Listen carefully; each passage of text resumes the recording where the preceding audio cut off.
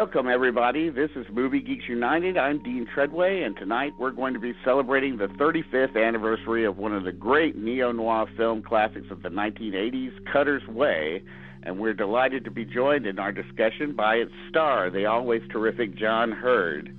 In the film, directed by Czech filmmaker Ivan Passer, Heard was tapped to play Alex Cutter, a Vietnam War veteran who's been scarred both mentally and physically by his war experience. Living in drunken squalor with his depressed wife, Mo, played brilliantly by Lisa Eichhorn, Alex Cutter is shaken back into life when his best friend, a lazy sailboat salesman named Richard Bone, played by Jeff Bridges, one night accidentally witnesses a man disposing of a dead body in a dark L.A. alley. After the girl's corpse is discovered, Bone is exhaustively questioned by the police, but contends he didn't really see anything. Slowly, though, Bone does begin to realize that it's the powerful oil tycoon, J.J. Cord, played with menace by Stephen Elliott, who is responsible for the girl's death. But because the man is so wealthy, Bone doesn't think it wise to pursue the matter. But Cutter, with half of his body still crippled from the war, feels a powerful need to bring the man to justice as kind of a payback for all the rich men who sent soldiers to fight wars so they could get even richer. Heard brings an acerbic power to the physically demanding role, playing Cutter as an alternately repellent and heroic pirate hungry for something true and right. Heard had been acting on the New York stage all throughout the 70s and had begun doing movies late in that decade, starting with Joan Micklin Silver's ensemble post-hippie comedy Between the Lines, and then continuing to work with Silver in an adaptation of Ann Beattie's novel Chilly Seas of Winter. That movie, a chronicle of a failed obsessive romance co-starring Mary Beth Hurt, was ultimately titled Head Over Heels upon its 1979 release, but then Silver and the studio, United Artists, pulled the film, rejiggered it with a new downbeat ending, which was different from the happy one in the book in the original movie, and then re-released it in 1982 with the original title, Chilly Seas of Winter. And from there, it garnered a fervent cult following. Heard followed that with a notable portrayal of Jack Kerouac in the beatnik biopic Heartbeat, co-starring Nick Nolte and Sissy Spacek. But it's his performance as Alex Cutter that's brought him the most praise. The film feels like it's only now getting the high reputation it deserves, having recently been re-released on Blu-ray by Twilight Time. And most critics agree that Heard's ferocious performance really should have netted him the Best Actor Oscar that year. Heard has hundreds of credits to his name, and the list of great movies he's contributed to is quite impressive. On the Yard, Heaven Help Us, Paul Schrader's Cat People, Chud, Big, Awakenings, The Trip to Bountiful, Beaches, Rambling Rose, In the Line of Fire, the great and neglected classic Mind Walk with Liv Ullmann and Sam Waterston, The Pelican Brief, Snake Eyes, Ed Harris's movie of Pollock, The Animal Factory, directed by Steve Buscemi, Sweetland, and of course Home Alone, for which he's probably most famous for playing Macaulay Culkin's father. And he's made great contributions to television in the past decades, most notably in HBO's comedy series Entourage, in Fox's drama series Prison Break, and in David Chase's groundbreaking series The Sopranos, where he played the troubled New York detective Ben Makazian.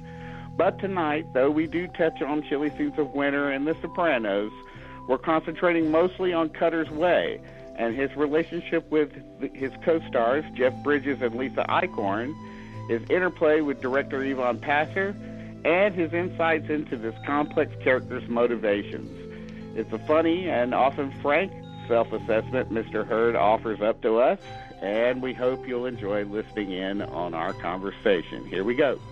I know that the director of Cutter's Way, Ivan Passer, had first seen you in a production of Othello that Joseph Papp was putting on in Central Park, and he was pretty insistent having you play Alex Cutter.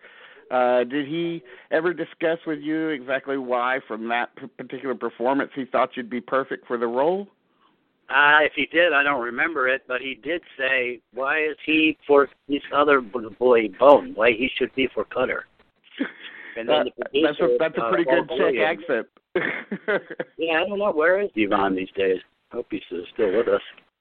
I hope so too. It's funny. I haven't seen a Ivan Pastor movie in quite some time. So, but I know the film had a pretty difficult pre-production history. Originally, it was going to be with Robert Mulligan directing, and then Dustin Hoffman was going to play Alex Cutter. That would have been interesting. I'm curious, like, when you were approached by Ivan, did you know his work, or did you even know the book by Newton Thornburg or anything like that? I read the book. I don't know when I read it. I was friends with Paul Gurian, I think. I became friends with him probably. I think he was the first person who approached me. I don't think, or maybe Ivan was with him. I really don't remember. But it was pretty much Ivan, I think, who said, let's read him for the part of Cutter. This is funny because I was always peculiar. And that happened repeatedly. That I was, maybe, as a matter of fact, I remember a Newsweek review once that compared me to a crossover between Robert Redford and Dustin Hoffman. Now that you've brought Dustin Hoffman up, which is a pretty, that's a mutant, man. You know, that's like... How do you mesh those two into one person? Yeah, that's but you know, in a way I can see where they're going with that. I mean, to me, you've always had a kind of a likable cynicism to a lot of your earlier roles in particular. And so I would imagine that, you know, maybe they had seen you in Chilly Seeds of Winter, or what was then Head Over Heels. There's something about the character of Charles in Chilly Seeds of Winter that if Charles had actually gone to the war, he might have ended up being like Alex Cutter. Introducing Alex Cutter. Hey, Alex, how do I look? Hey, you look like a fat man on a horse, Georgie. Huh? Black's rich. Cutter's wife, Mo. The, Richard Bone fan club is now complete. This, for instance, is a tomato. Food, huh? Yeah, I remember food. People used to have to eat it during Prohibition, didn't they? Occasionally for days on end. Cutter's best friend. My Charger's got a bad battery, but will I do? Oh, no, you're too old. Richard Bone. He's drunk. I'll have to give that another try. Makes you say that. Their life together wasn't exactly ordinary, but they never bargained for Cutter's fantasy. Is there Richard Bone here? Crushed trachea, fractured skull, 17 years old. That's him. This young friend of yours is pursuing some fantasy of his own, and includes me. Whatever we do falls under the heading of justice. Dishonorable and gutless. So what are you going to do? It's not a question of what I'm going to do. It's a question of what you're going to do with the time you got left.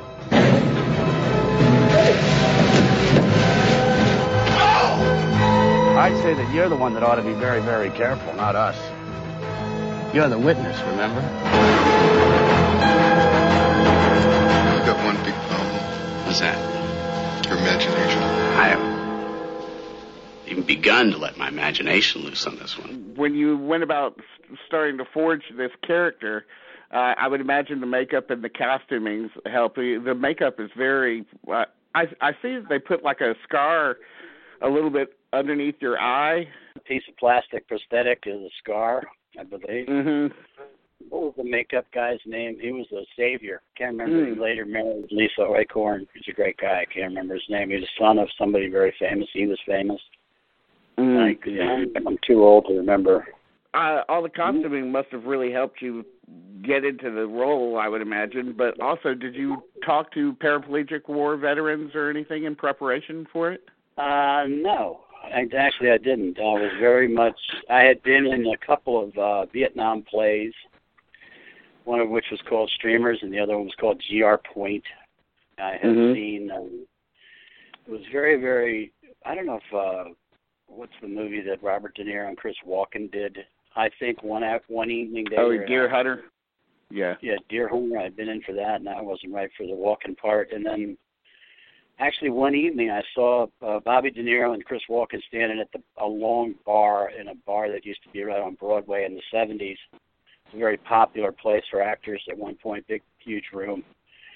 And they were chit-chatting between themselves, and that with them was a actual Vietnam veteran. So the onus was really on me. You know, I didn't have any pretensions about being one of that ilk. You know, I didn't go to Vietnam. I'm glad I did, and I'm sorry for the guys that did.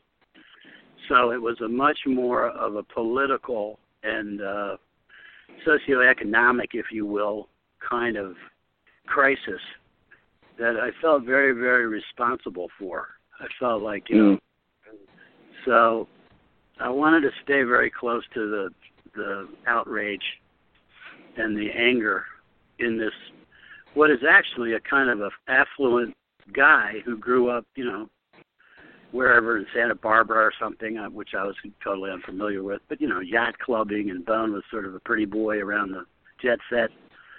And I guess I was, you know, I was upper middle class and had been shipped out and came back with half a body. And there wasn't anybody I could really reach out to say, hey, what happened to you in Vietnam? Has anything like that happened? No, I'm just asking. So I didn't really know where to go off and search for that. But as actors, we had been so familiarized with various screenplays and plays that really brought us up to date. GR Point was very much a play that was done at the Manhattan Theater or whatever it was, and it was actually set in Vietnam. So you learned the lingo, and you learned a lot about what was going on in Vietnam at that particular period. So when he comes back, I focused mostly on his outrage, you know, you know, saying what he said in the script, you know, that these guys just send others off to their capitalist wars and come back mutilated and hurt and suicidal. And he felt the need to get even, you know, to put J.J. Cord where he belonged, in the trash can along with that poor girl. So it wasn't so much about, it was about Vietnam, it was about what had happened to him in Vietnam, but there wasn't a whole backlog of Vietnam-type stuff. Yes. And I didn't know if it wasn't more for the time comical. Yeah, I mean, you know, there's lots of humor in it. I mean, Alex can be pretty unmanageable and reprehensible at times, but he's also quite funny, and I guess the humor must have helped you find a way to keep the character likable, you know. Yeah, well, I wasn't trying to. I got criticized a bit from friends and so on and so forth for not being hardcore enough or macho enough or something like that. But I sort of saw him as, you know, it wasn't Escape from New York, you know. It was more of an upper middle class guy that just had enough education to know that what was going down was wrong. You know, what's interesting about the movie is I've never read the original book, but I imagine there's a much more detailed backstory to the relationship between Alex and Richard, played by Jeff Bridges, and of course Mo, played by Lisa Eichhorn, who I just think is incredible in the movie. She's just, you're all great at it, but she's heartbreaking in it. So did you and Jeff and Lisa Eichhorn discuss the backstory very much, and can you talk a little bit about that? No, not much. You know, actually, Yvonne didn't want a lot of rehearsal. He didn't like he didn't like a lot of it. It's not that he didn't like it. He just thought he didn't need it. He felt like just do it. Just go with your gut. It's kind of director that I felt that he was, and I was easily the most petulant and the most difficult on the set. And in what way? I was a real pain in the ass, physically and emotionally and mentally. I was drinking, and I was very caught up in the kind of the alcoholic lifestyle. That and then my wife wanted to. And my assumption was we were childhood sweethearts and we were bonded. And then she comes home with a couple big bags of groceries, and it's like, what are you thinking? And I kind of wanted to go nuts in that area, like this guy had just gone down the path after this Holocaust in Vietnam of total self-abuse and alcoholism and the whole 9 yards. So, Alex is really going off this time, and that seemed to be a lot of the movie was that I was having some sort of paranoid fantasy or something about something that Bones just grunts one afternoon while watching a parade. Right. And that brings to light the triangulation in their relationship and how I'm somebody that walk, and, he's always copping out and running off and not taking responsibility. And here it is in this movie. It sort of has a tragic turn in that respect when he jumps on my wife and she ends up killing herself, but she didn't kill herself. And I know that. And the person that was probably the most instrumental to me in the whole process was the producer, Paul Gurian. Mm-hmm. He had developed the screenplay, I think, with Jeffrey Fishkin. I read the book, and the book was much more hardcore. They were almost the impression that I got from the book was that they were kind of like almost white trash. Okay. I don't know if I'm right. I could get in trouble for saying that, but the book just seemed to be much more along the lines of them being being desperados, And I think I remember the book opens up with Alex going off on some biker or somebody just being sitting in a bar being sort of suicidal, taking anybody on and getting the crap beat out of them. And I didn't get that whole yacht club world. So we should have.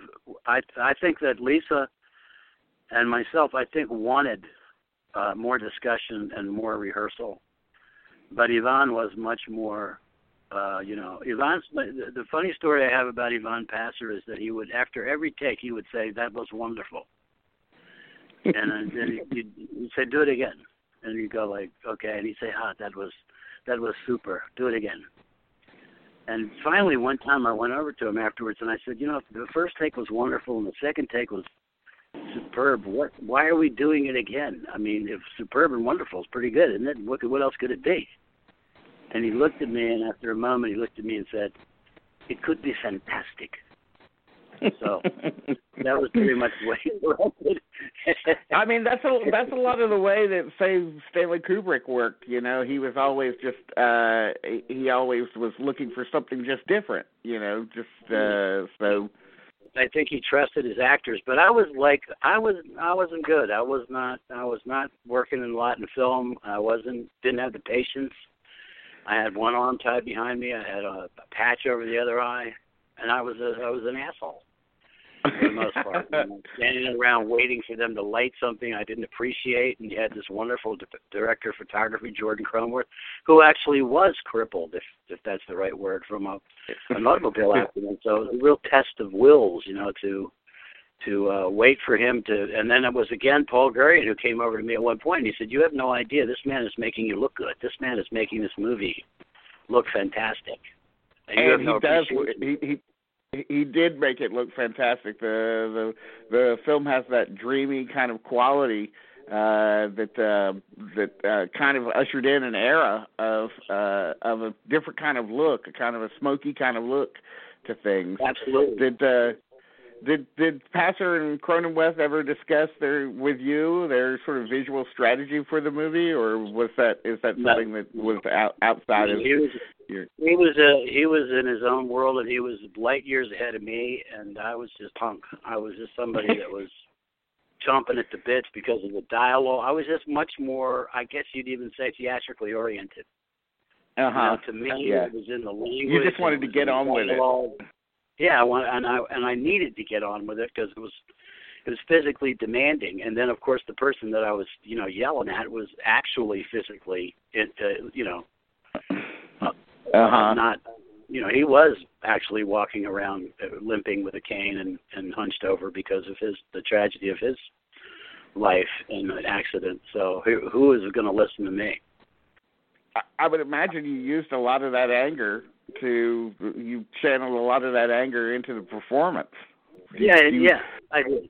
But then it's a question of how attractive are you when you're angry. Get into that kind of self-consciousness, like maybe George C. Scott is great when he's angry, but maybe John Hurd looks like a wounded bird or something when he's angry.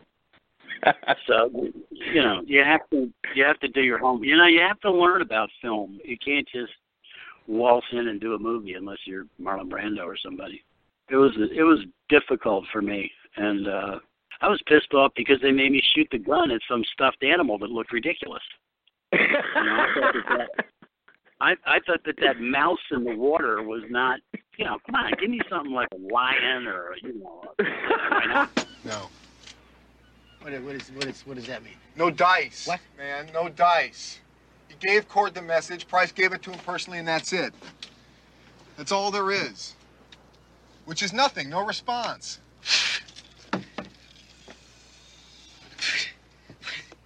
A murdering bastard. A murdering bastard. Are you fucking... Sorry, Alex. There's no sale, God, a fucking murdering bastard! God damn it! You fucking sent me! God damn fuck!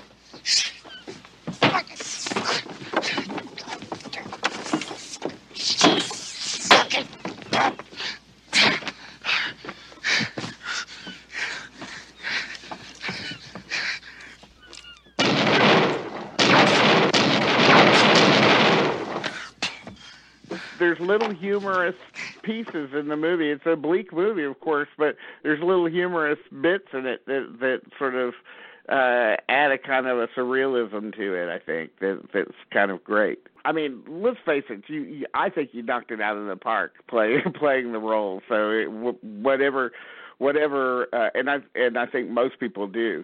But do you think that maybe if you had been in a few more films before you had done this, that you would have attacked it differently, or?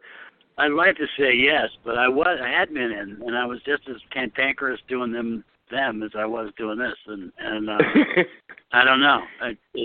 I don't know. I never went to dailies. I never saw myself, and I always wanted to leave and go back to New York City and do a play. So I hated L.A., and I didn't want to stay here. Yeah. And I think that had a tremendous impact on my career, for better or for worse.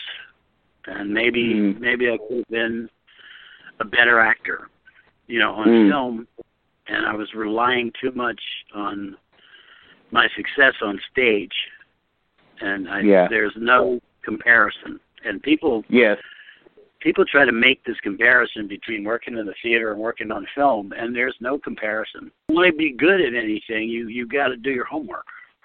Yeah. And I didn't learn about lenses. I didn't learn about lamps. I didn't learn about the time it takes to take the time to take the take and all that kind of stuff. And it was difficult to work with, and in that respect, I was impatient and intolerant. And this is my confession. Well, we'll take that's it. Probably why I don't work anymore. I don't know. Well, you're working all the time. I haven't had a serious job for 10 years. I think my last serious job was on Elementary on TV in New York City. You don't consider Sharknado serious? Well, Sharknado was great. I love Sharknado. back to Cutter's Way. Yvonne Passer says that he thinks that the film was assassinated by the studio. That's his word. And do you think there was a sense of possibly? I know I'm like reaching here, but is there a sense that maybe it was a movie that needed to be suppressed in some way because of its kind of bold and bald statement about American involvement and in the war and so forth, and or do you think it got poor treatment just due to economics? Because I know it was a United Artists movie, and they were going through troubles with Heaven's Gate and so forth. So, an article in the New York Times this past weekend or something about Heaven's Gate, and they didn't have the money, and that's what kind of created the classical genre of movies that they weren't going to, publicize and produce. They kind of created a separate category for them, and it's kind of gone on from there to probably create the whole indie world of making smaller movies and spending lots and lots and lots of money as compared to what Hollywood spends today making a major motion picture. Yeah. And I think it was of that ilk. I mean, it wasn't touted to be a blockbuster, I don't know who that was. You got Jeff Bridges, but I don't think Lisa was any big, and I certainly wasn't any big name, so we were kind of I always felt we were always a kind of come from behind film. And it did get out there, and I think in this article I read that a friend sent me on Facebook, some people did see it, and they didn't like it. They didn't think it was so great. I read a review this morning from Vincent Canby, who reviewed it, and it seemed like he had not even watched the movie. It really just confounded me. His review. He says that the screenplay didn't make any sense, and I said I don't see how it could be any more clearer. So I really don't understand any kind of negative reaction to it. But then again, a lot of critics came back when it was retitled Cutter's Way, because it was originally titled Cutter and Bone, just for the audience here. But when it was retitled and re-released, it got better reviews, which is kind of strange. Which is the same thing with Chilly Scenes of Winter, which was the book title by Ann Beattie, and then it came out with Head Over Heels. Yes. And I guess there's just no accounting for taste. Yeah. Cutter and Bone to me is a much more savvy title and a much hipper kind of presentation in itself. Cutter and Bone. I mean, I want to go see that just for the title. Yeah. And Chilly Scenes of Winter is a lot more interesting than Head Over Heels. Sounds like an Annette Funicello and Frankie Avalon movie. It must have been, to bring in Chilly Scenes of Winter here for just a second, it must have been very strange for you coming from stage and getting into film, and here it is, two of your first major films go through some major rejiggering. Yeah, you must have had a very skewed idea of what the film business was. Well, like, they don't like me. I'm not used to it. Yeah. Well, I mean, I was so busy hightailing it out of here that I didn't look back. Yeah. And I was in certain respect I was relieved. I didn't have any idea what it was like to be in a majorly successful movie. Mm-hmm. I didn't have any idea of what it was like to be recognized on the street or be acknowledged as a contender for, film parts, big parts, leading parts. Mm-hmm. So I was on the one hand, I was extremely grateful that as we characterized it in the 70s, we said your career either did or didn't get a first-class airplane ticket to Hollywood. And mine did, and then I kind of always sort of felt like, well, I kind of came out here and blew it. Thankfully, I had the theater, and thank God I was from New York. Yeah, because I could always go home, I could always go back to the bar on 72nd Street and say, Yeah, those assholes. My father always said to me, earn the respect of your peers. He said that to me, and I went, what does he mean? What the hell is he talking about? My peers were very much my friends and fellow actors that worked on the stage. That was those were my peers. So I didn't, I wasn't going to stack myself up against Warren Beatty and Robert Redford. So it wasn't really that much of a loss. You know what I'm saying? Yeah. And our generation of actors was mostly Bobby De Niro and Al Pacino. I think you're one of the most interesting actors out there, but your work in the '80s is just superb, and even going on to things like Mind Walk, and which is one of my favorites of your movies. I still think you're doing great stuff. I mean, and in The Sopranos, in particular, I think you're terrific. I would like to play some great character somehow, someday, maybe, but I'm old now. Hey, old character actors do some of the great work of all time. So Yeah, I'm like another shake at it before I go, but doesn't seem to be happening. So it's nice to be remembered to belonging to a certain period of time and let it go at that. Most people see me, and I'm surprised when they see me on the street and they recognize me from Home Alone. So even that's 20 years ago. Yeah, I think that with Cutter's Way and with Chili Seeds of Winter, also with even On the Yard, which I just recently watched On the Yard again for the first time it's on Amazon Prime, and I finally got to see that for the first time, and I thought that was very good as well. And I love Heartbeat too, where you play Jack Kerouac. I think that's vastly underrated. Vastly underrated. And of course, Between the Lines, which is another fantastic. Your work with Joan Micklin Silver was superb. Can you talk a little bit about her? Because I don't think enough people know about her work, and I think she was like Joan Darling and Joan Micklin Silver were probably two of the first female directors, and she was directing a Paramount, I think it was, with Chili Scenes. Yeah.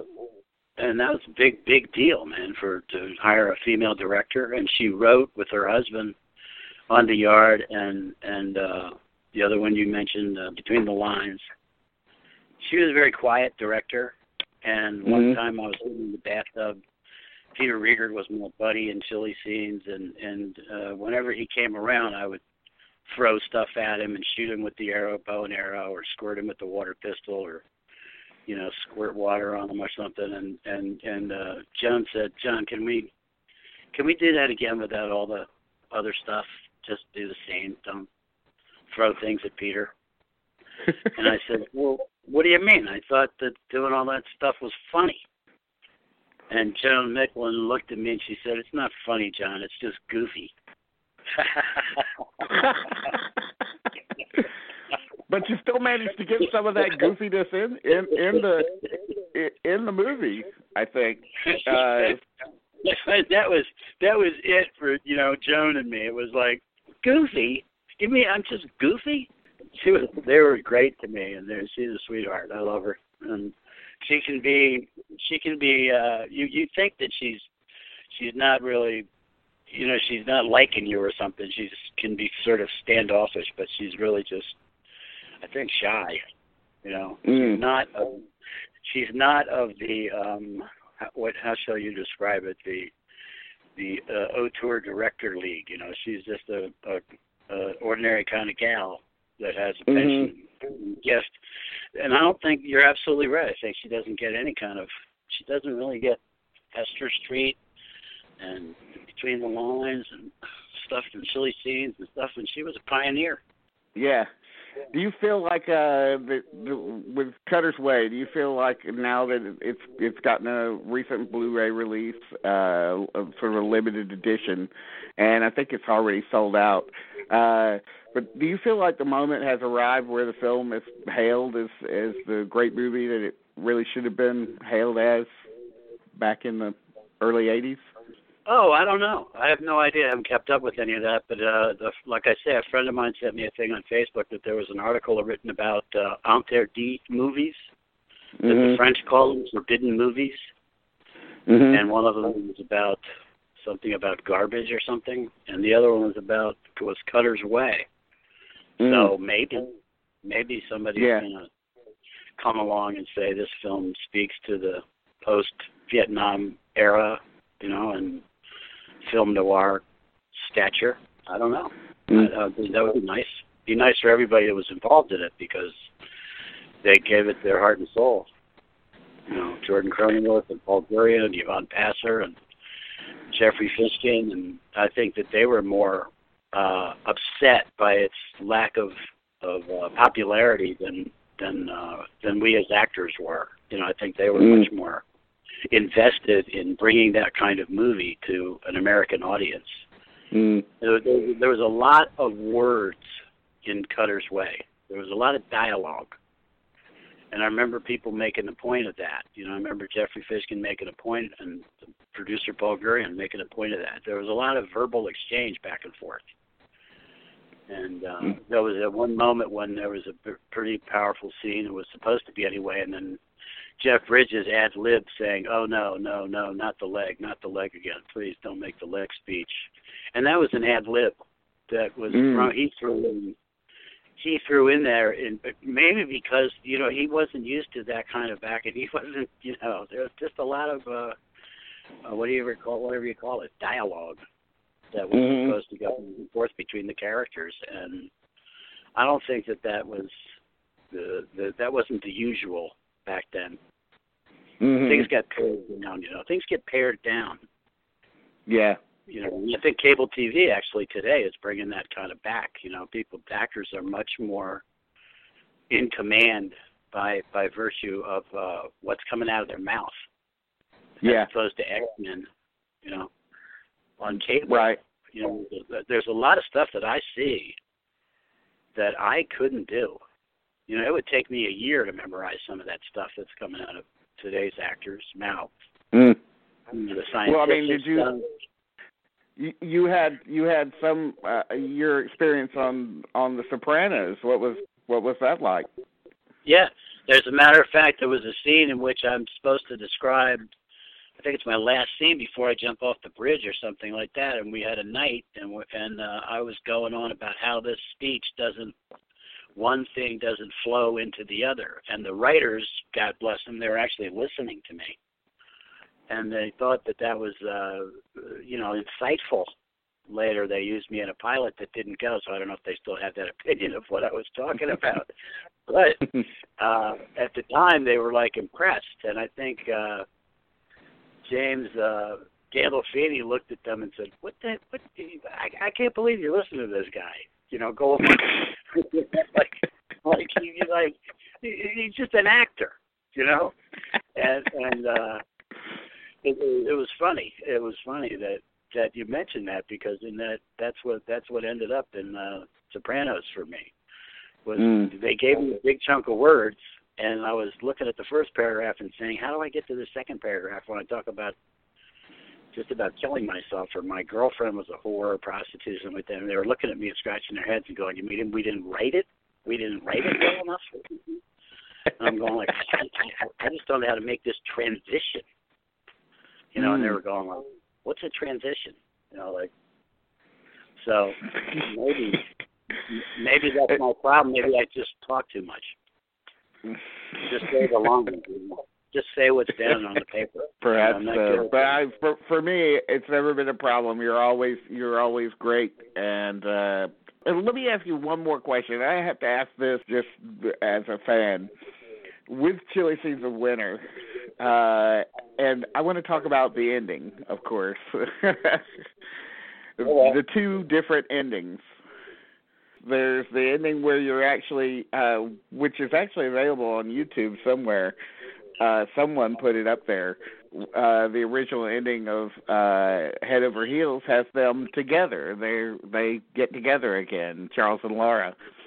And then, of course, at the end of Chilly Seasons of Winter, you confront her and say, "Are you coming? Are you going to be with me?" And she says, "No, not really." And then you part, and all that happens is all we see at the end of the movie is you running.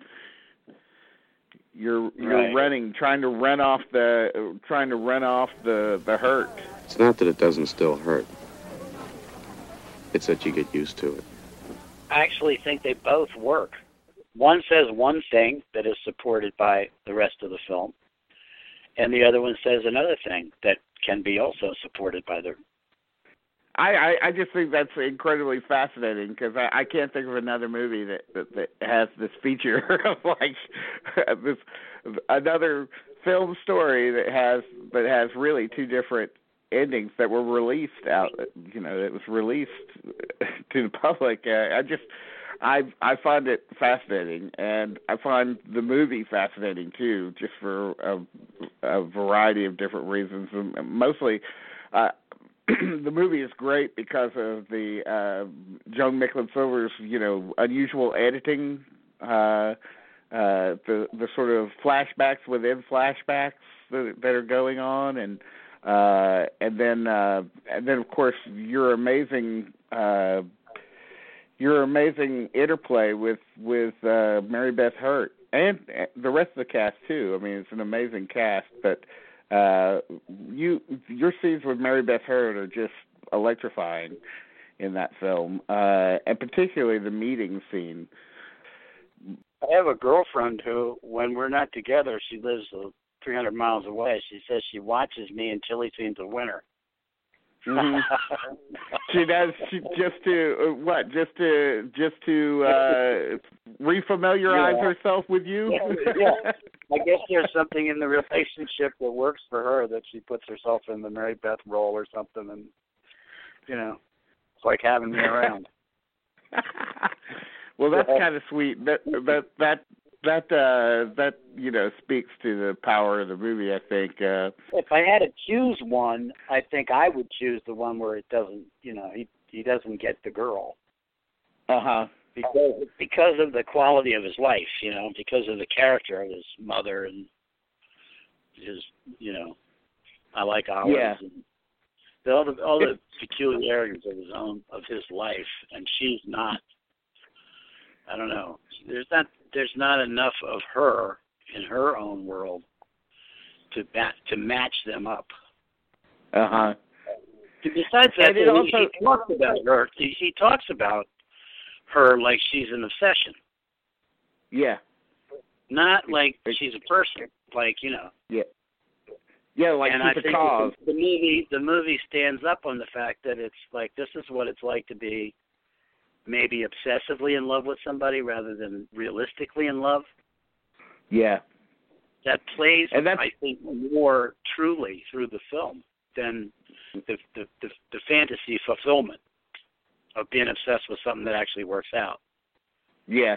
There's supposed to be a note of him being, and I didn't know if I even picked up on this when I was doing it, but there's supposed to be a difference between being obsessed with somebody and really actually loving them.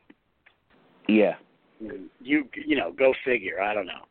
You take your pick. I don't know. Whichever one you like. I mean, but if you fell in love with somebody today and you chased them around for a year and they were married and, they said, hey, buzz off, that's pretty much an obsession. Yes. But if they said, okay, and they came around for a while and they went back to their husband and you were still in love with them, then I guess you would want it to work out. Yeah. And plus, her character in the film, is she hasn't explored enough of her own life on her own, right. So it makes more sense for her to want to do that before she gets involved with anybody. else, and maybe the waters have been poisoned so far, at that point for Charles and Laura, and it could never work out anyway. So I actually prefer the sadder ending. Great, it's like maybe two movies for the price of one. Yeah, I'd love to see a Criterion Collection, redo of Chili Seeds of Winter, where they had the same thing. They had the same problem with Cutter's Way. They didn't know how to end it. How were they going to? Was there another ending that was not used? I think the other ending was when he just crashes through the window and dies. Or well, he dies anyway. But the Cord is not the bad guy or something. The fact is that while we were shooting the movie, they didn't really know how they were going to end it, like what the ending was going to be. Whether Alex was just nuts or whether he was really onto something. I read somewhere, too, that there was maybe like some intimation that Arthur Rosenberg, the guy that plays the J.J. Cord, helper or whatever, that he was involved with the murder and that he actually committed the murder instead of Cord. There was some possibility of that being in the film, but Yvonne Passer decided that it would be better to end it the way it ended. That's another aspect of my career. They don't know how to end my movies. They just don't want to say bye to you, John. I want to tell you, it's been a thrill talking to you, and I want to thank you for your generosity and for your films. I'm not kidding. There's tons of your work that I'm not even touching on that I love, like Heaven Help Us and again Mind Walk and Big and so many movies. So I just want to thank you so much for your work. And well, thank you very much. I'm very flattered, and it's been fun talking to you.